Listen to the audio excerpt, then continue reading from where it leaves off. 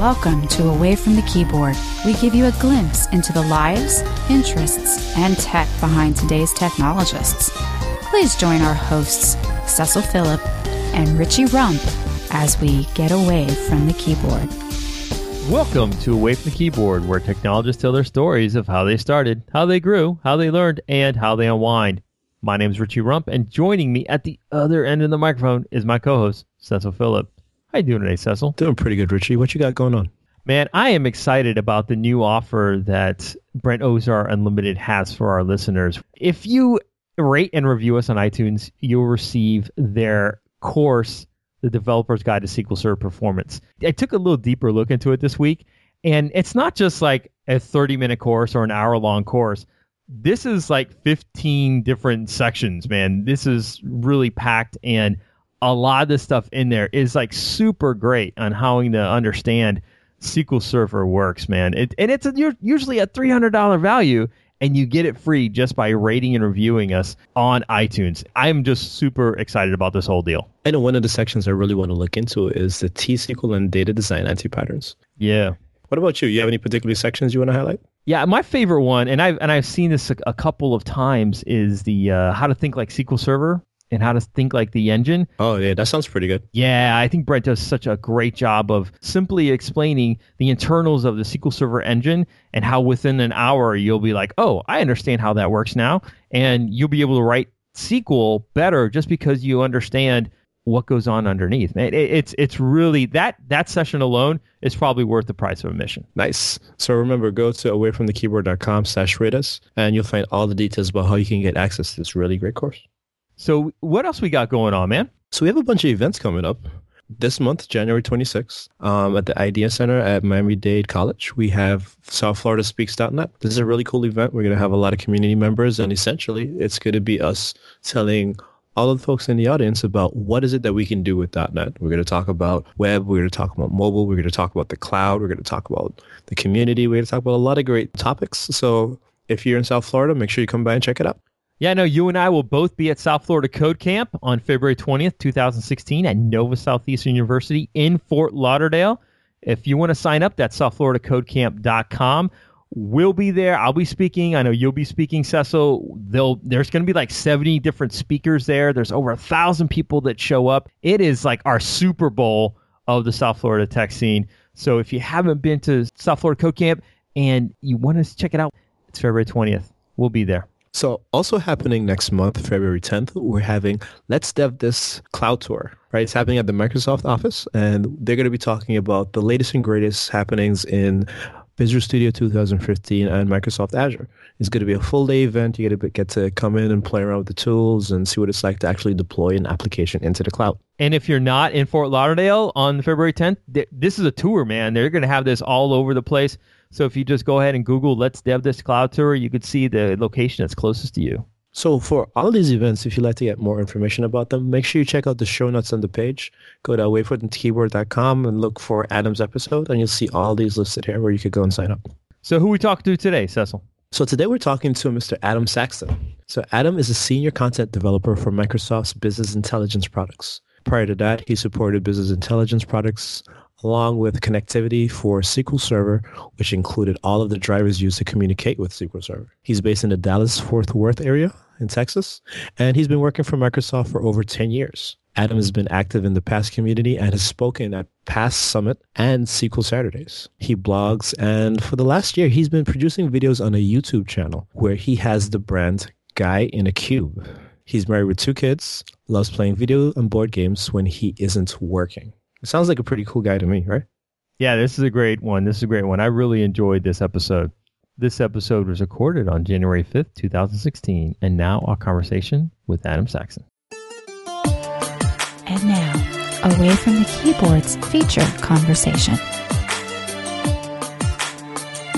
I personally don't know a lot about you, so maybe we could start off with you giving me a little bit of insight in terms of like who exactly is Adam? Who is Adam? Well, I work for Microsoft. I am a senior content developer in the BI product group. Oh, that sounds interesting. Yeah, I focus on Power BI, analysis services, and reporting services currently. That is a fairly recent development, around September last year.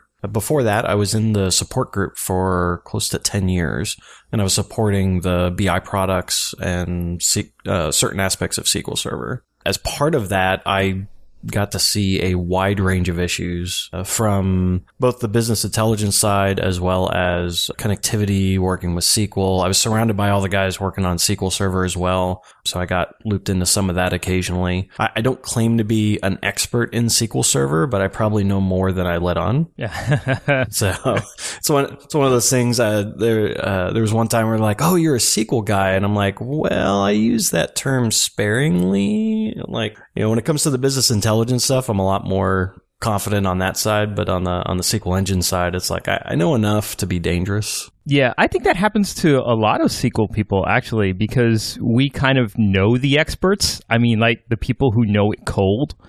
And when we compare ourselves with those folks, we're just like, oh, we don't know anything, right? Yeah. Well, my litmus test is there's two individuals, or actually three individuals in our group that I think are just really, really smart, or on the support side. Those guys I looked up to a lot. They were my mentors as I was going through, and that was kind of my bar of smartness. And they are probably the smartest guys I know. One of the guys, he's crazy enough to where he can go into a conference room and just start whiteboarding assembly code off the top of his head, and it makes sense. I'm like, okay. I'm like, I think you set the bar kind of high. Yeah, I know. Yeah, people have told me that before too. I'm like, well, that's kind of what I aspired to. So you said that you were a senior content developer. So Yes. I've actually never heard about that role before. So could you tell me a little bit about what that is? Yeah, so all of the documentation, the official documentation for the product, that's what this role is. So if you go to like support.powerbi.com and go to the knowledge base, all of the articles that are there, that's on my team that owns that. Also, all of the MSDN documentation for reporting services and analysis services. So the books online stuff, that's also on my team. We also help out with white papers. I have a passion for video, so that's not out of the realm of possibility. That was actually one thing I asked, because I've got my own YouTube channel, and I asked them when I was going over to the team, I'm like, look, is there going to be a conflict of interest, or can I keep doing that? And they said, no, yeah, keep doing it. So I'm like, great. So tell us more about your YouTube channel. So I got started blogging when I was in the support group, and after a while, I was doing like a lot of internal triages and brown bags, or just training for the folks on the team. And I started recording that stuff internally, and I'm like, you know what? A lot of this stuff is not confidential. It's just like, how do you troubleshoot something? How do you how something works? And probably about like 80% of it was not confidential. So I'm like, why don't we just get this out publicly? Like, why are we keeping this internal? And so about a year ago, I started doing a YouTube channel, and I created a brand for it called Guy in a Cube. And as part of that, I've been doing regular videos now. I've got a Tuesday and a Thursday video. Tuesday's more of a technical video, and then the Thursday is kind of like a roundup information news type video, and I've been doing that for 30 plus weeks now, consistently. So talking about you making these videos, so I find pretty recently a lot of developers are now starting to get into video a lot more. Like, you're seeing stuff like livecoding.tv, and a lot of people are streaming their live coding experiences and that type of stuff. So like, what kind of tools exactly do you use to even say, hey, I want to get into video, or I want to start publishing channels, or like how do you even go through that process? There's a lot of tools out there, and it was an evolution for me in terms of over the last year. If you look at the first videos that I put out there as compared to the ones I'm doing now, like, production quality is much better. The thing I find across a lot of people say this is, if you want to get started in YouTube or doing videos, just do it. Don't worry about the tools that you're using or the production quality or that you have to have the best camera. Like if all you have is your phone camera, then do that. Or if all you have is just, all you can grab is just a screen capture of your desktop, do that and talk over it. It doesn't have to be great. It's more about the content itself and what your story is and what the value is for the person that's watching it. And then over time, you'll figure out how to improve that. And or throw money at it like I did. And that makes sense, right? Because it's if you have this really great production setup, but you have no content, right? And people aren't interested in what you're saying, then it's kind of all for naught, right? Yeah. Well, and it's like you're asking someone to take time out of their schedule to watch what you're producing. And so what's the value for them? And if the value is not there, they're not going to watch it. I think that's the same as for pretty much a lot of stuff, right? So, whether it's we're writing code or whether we're doing blog posts, just start. I know that Doug Lane did a T-SQL video, and that was ridiculously well done. If I would ever start video and then see that, I'm like, there's no way that I'll ever get to that, level where he's doing green screen and he's got special effects and he's doing all these things.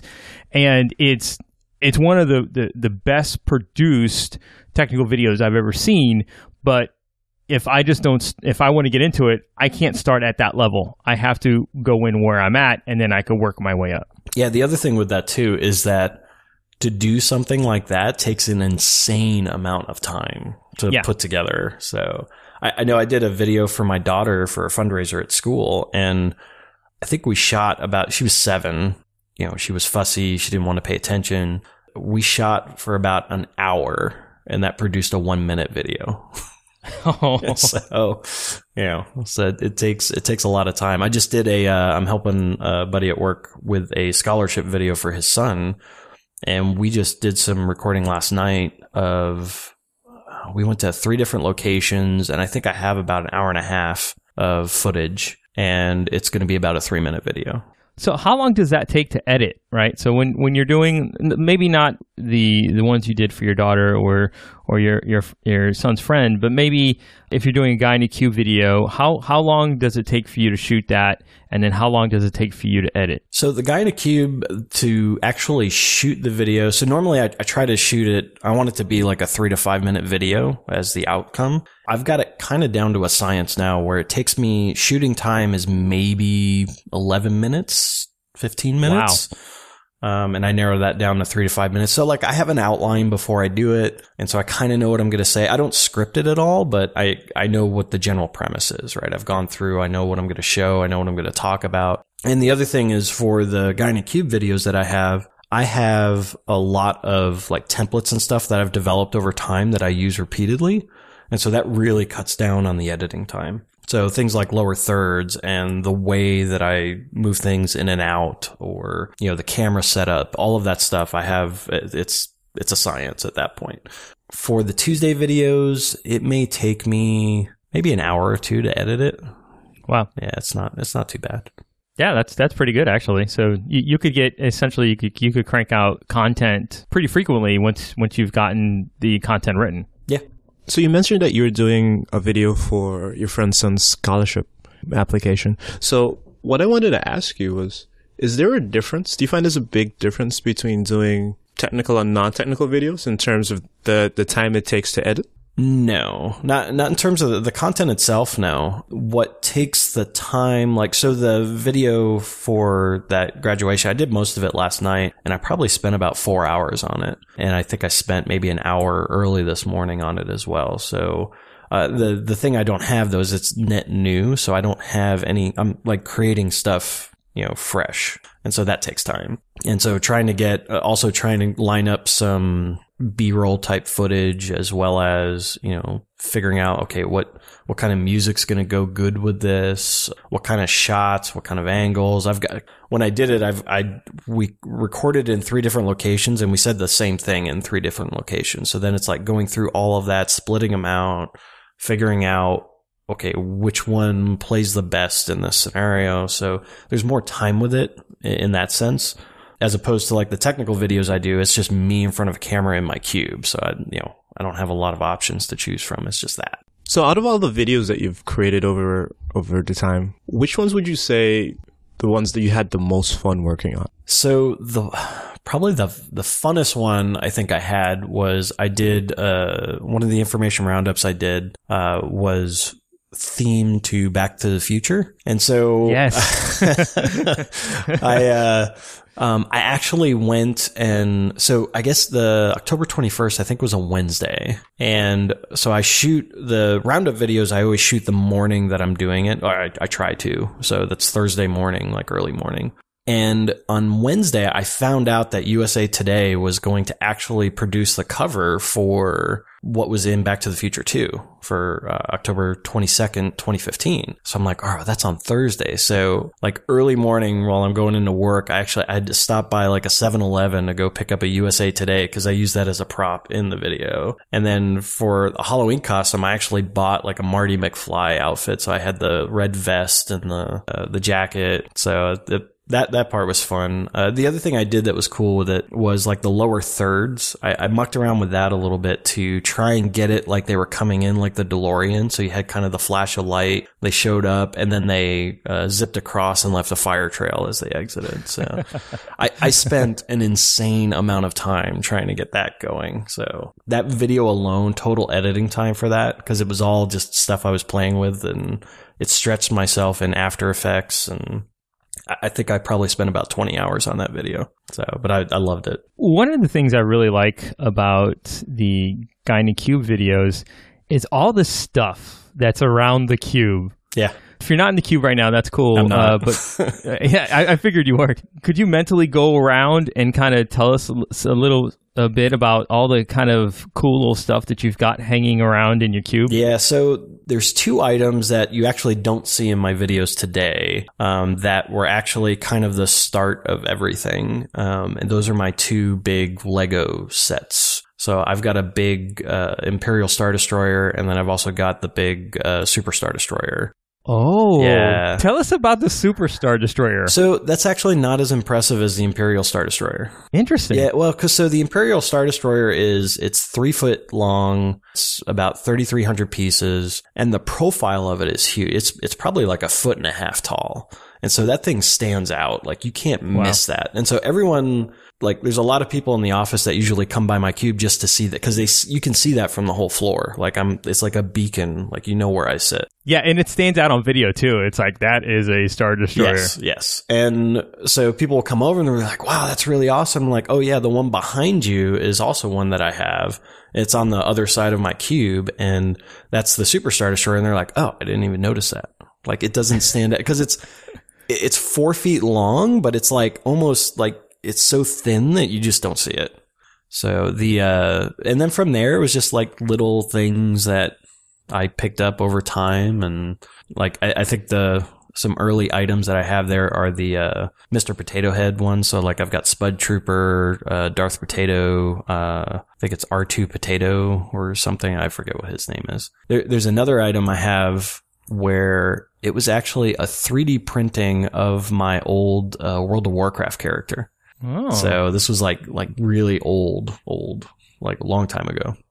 Where they offered like free, or not free, you had to pay for it, but you could get the 3D printing of your character. So it's like full on, like in all of his raid gear. And so I still have that. I did see you had some Thundercats thing in the background. Yeah. So I've got the Sword of Omen is there. Yes. So it was funny. We were in Toys R Us or something. I think we were looking for a Halloween costume for the kids or a toy or something. And we're going by and the kids were like, hey, look at this. It's a sword. I'm like, oh my gosh, that's the Sword of Omen. And they're like, yeah, that's awesome. And my wife was like, no, like, we're not going to get, I'm like, can I get it? Like, I want it. We're like, well, what are you just going to play with it? I'm like, no, I'm taking that to the office. And so it actually expands, and it's got the Thundercat logo on one side and then the eye on the other. And like, it makes sounds and something like it was cool. So I got that. I also have a couple board games that are there. You can't really see them in the newer videos. You can see them in the older videos. But I've got like 3 board games that are stacked right there that have just been there forever. So what you got? The 3 that are there, one of them is Thunderstone. Interesting. I think Core Worlds is there, and then what's the other one? It's Eminent Domain. Oh, so, okay. And then in my cabinet, I actually have Eclipse, which is one of the longer board games I've ever played. That thing's only hit the table one time, and it's just I'm really proud of it too, because like it has like over 900 pieces in it. And I've got everything really organized in it, like with like two or three different tackle boxes that I bought for all the pieces. And so it's really organized really well, but I've only ever used it once because no one wants to play it with me. So Adam, let me ask you. So it's 2016 now. What are you looking forward to most this year?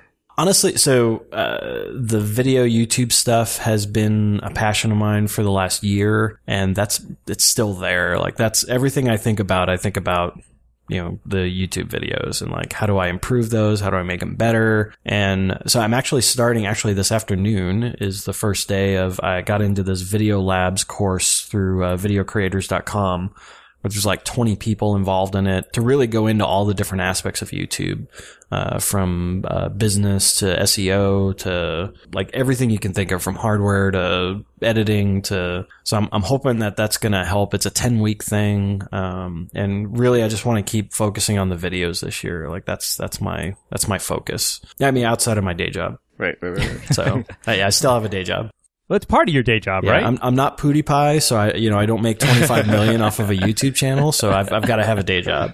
Right. So, which is insane, by the way. 25 million for PewDiePie. I'm like, really? I didn't even know that. Yeah, there was a article for 2015, basically like the top 8 YouTube videos incomes or something like that? whatever. No, like the incomes for personalities on YouTube, and PewDiePie was rated number 1 at like 25 million. Like Lindsey Sterling was 7 million or something like that. You know what? I've never even seen these videos, so now I got to go look and see what these things are. You should go. So I've actually, as part of doing the videos, one of the things I've done is like I've looked at a lot of different channels, and some like content like I would never normally go look at, but some of them, a lot of channels will do like, hey, how do I, what hardware do I use? How do I edit video? So I was like looking at a bunch of get ideas, and also just looking at like different styles. So like Tribe Tyler is one I watched recently, where it's just a vlog, but like the style of his videos are very, very good. But I came across one where it was like, how do I record? What equipment do I use? And it was this girl that was, I think she's a high school student in Sweden or Norway. Well, one of those countries, over in Europe. Like it was like her video was like on how she did it was pretty good. It was very well put together. And I'm like, like what kind of content does she even do? And so I look over and like she's got like 120,000 subscribers, and I'm like, okay, so the video I clicked on is, hey, school's about to start up. Let's see what's in my backpack. And I'm like, really? I'm like, okay. So I mean, in all honesty, the video was very well put together. Like she was very good on the camera. Like she had a great personality. So I'm sure that all of that helps towards getting that. But I'm like 120,000 subscribers, really? So yeah. Yeah, I look at YouTube and I go to if I'd said, hey, what's my favorite channel, and that would be like Rocket Jump. Mm-hmm. Right, that does all the special effects videos and the fight choreography and all that stuff. I think they even have a show now on YouTube which kind of shows like behind the scenes of how they put together these videos and stuff. Yep, they actually have a show on Hulu right now. Yeah, Hulu. Thank you. They have got a show on Hulu. Yeah, and the interesting I thought about all that was to put together those videos. I mean, it's not two guys working on it. No, it's a full production crew of people. Yeah, it's a crew. Yeah, it's a full production studio. I mean, they're actually flipping trucks. They're doing all this stuff. And I'm like, they're talking about, do we buy the $15,000 van or not? It's like, oh my gosh. Yeah. Yeah. It's, you can do some crazy stuff, especially if you have the resources for it. I don't have that. No. Are you sure? I mean, you can tell us. We're all friends here. Well, not for that. So Sure, I can't hire a crew. So I do have one technical question. All right. Yeah. 2015 was the absolute most insane year I have ever seen for Microsoft technology, and that is really the whole BI structure and Power BI and how all that changed. Are we going to see a lot more of that kind of rapid growth in the Microsoft BI kind of universe this next year? Yeah, absolutely. So one thing I think we saw in 2015 was this real shift from Microsoft's standpoint. Going back to the video thing, one of the guys that was in there, I said that I was part of Microsoft, and we were joking around about something. I'm like, he's like, oh yeah, you don't have a Mac though. And I'm like, actually I do have a MacBook sitting here as well. I'm like, yeah, and I've got an iPhone also. And the reason I got the iPhone was because when I was supporting Power BI, the first app that we were doing for the new V2 stuff was the iOS app. And so I got it. Part of it, the rationale was I can test on it. The culture has shifted, and we're going more towards where the people are as opposed to trying to pull them onto our system. So it's more about the services and the cloud infrastructure and trying to be on every platform. We've released a lot of it, like the Office apps are a great example of that, where we've got the Office apps on Android and iOS now and for iPad. They're really good. So you're going to see a lot more of that coming. I think the teams have shifted more into this kind of rapid development, like let's get features out very quickly. You're seeing that with SQL Server now too. So even like an enterprise server thing, we're doing monthly releases for 2016. Wow. So every month we have a new CTP coming out. That's not going to stop. So, and it's like there's features in every release. So it's like, wow, that's insane.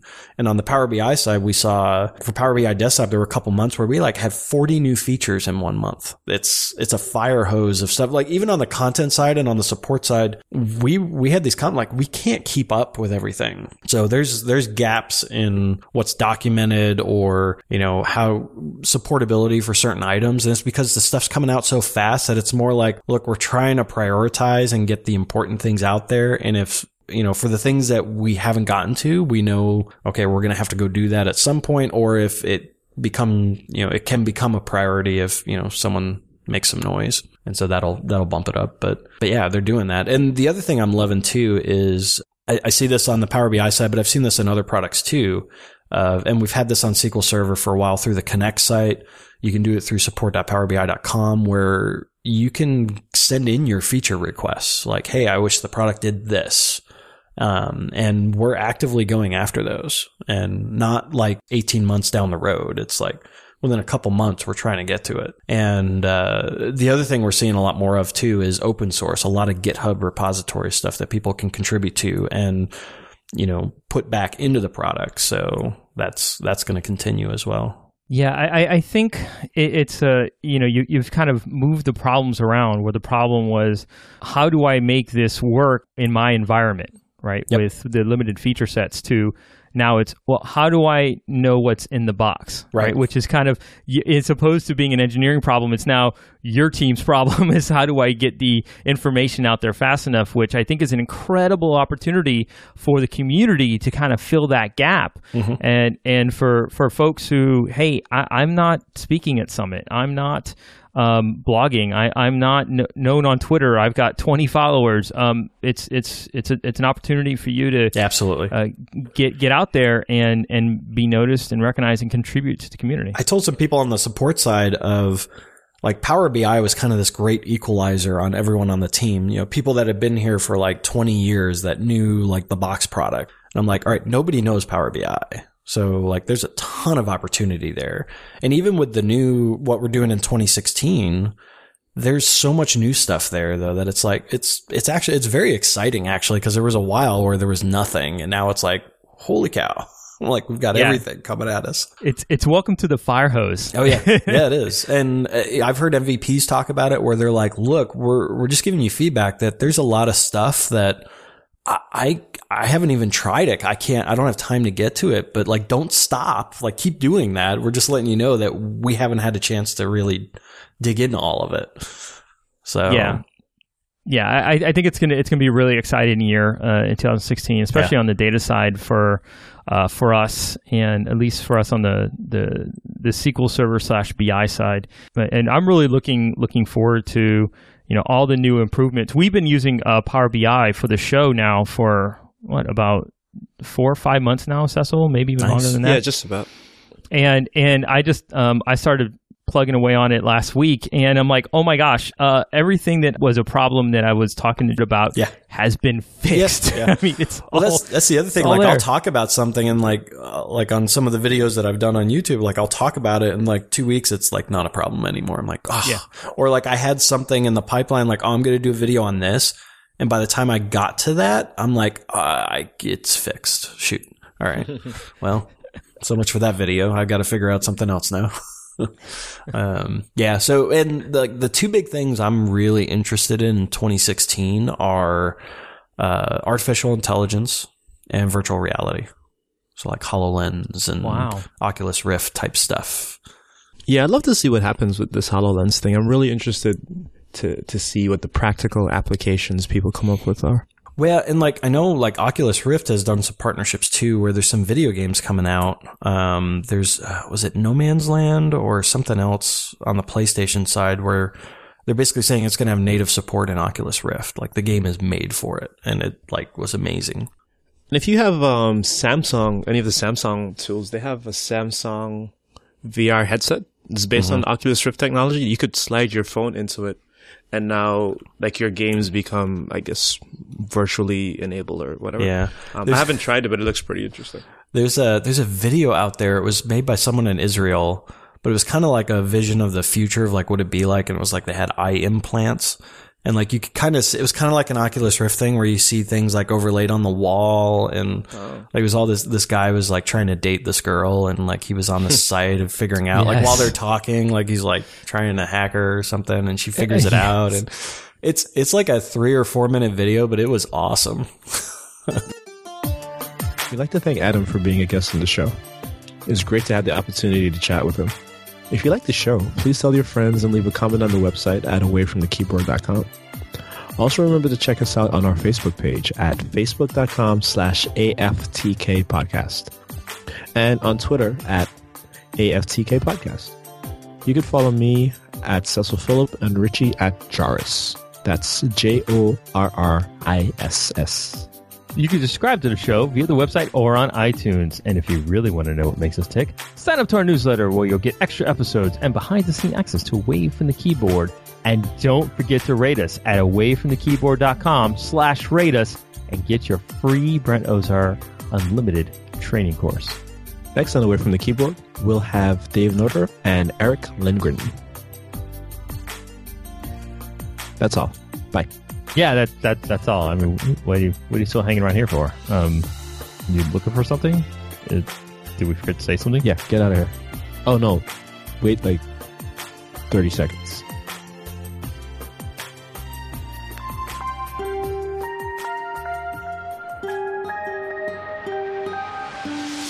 We want to thank you for listening to Away from the Keyboard. As a reminder, we will have new episodes each and every week. You can interact with us on Twitter at AFTK Podcast or at awayfromthekeyboard.com. Hasta luego.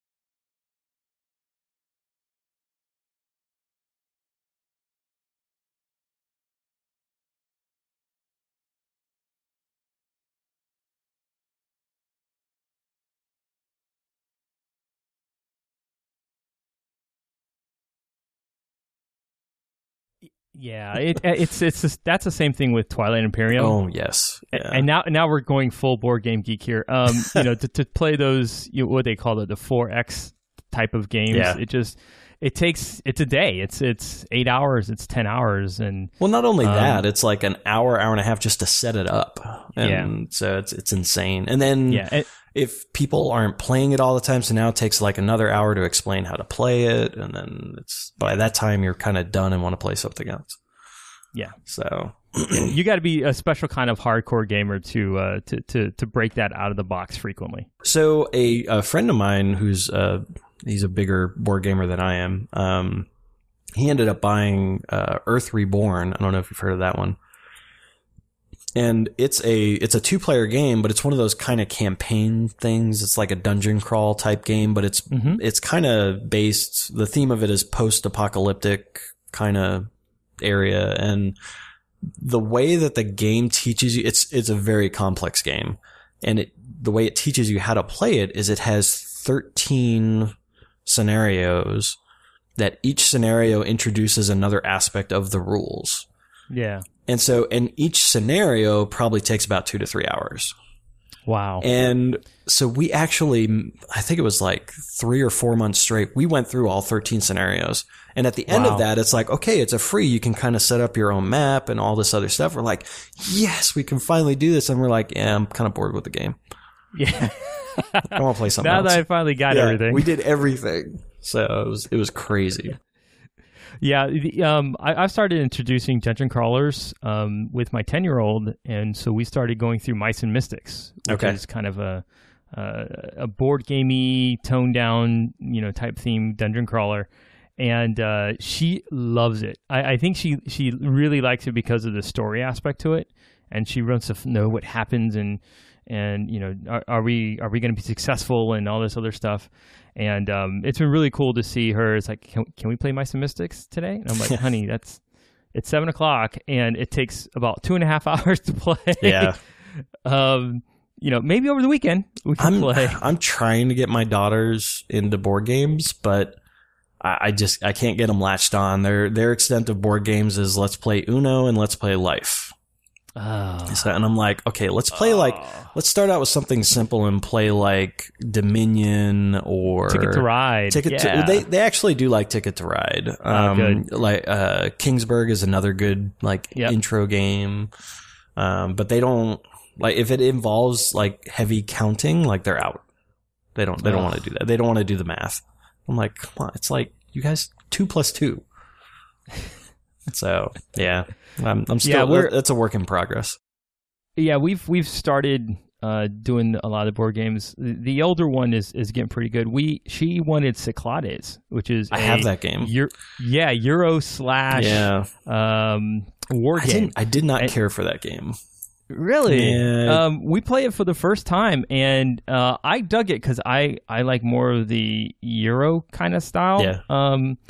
I usually do more also. The bidding and stuff. Yeah, I usually like those as well, but I didn't. The Cyclades, I just didn't. I've played it like 3 or 4 times, and I was like, yeah, it's okay.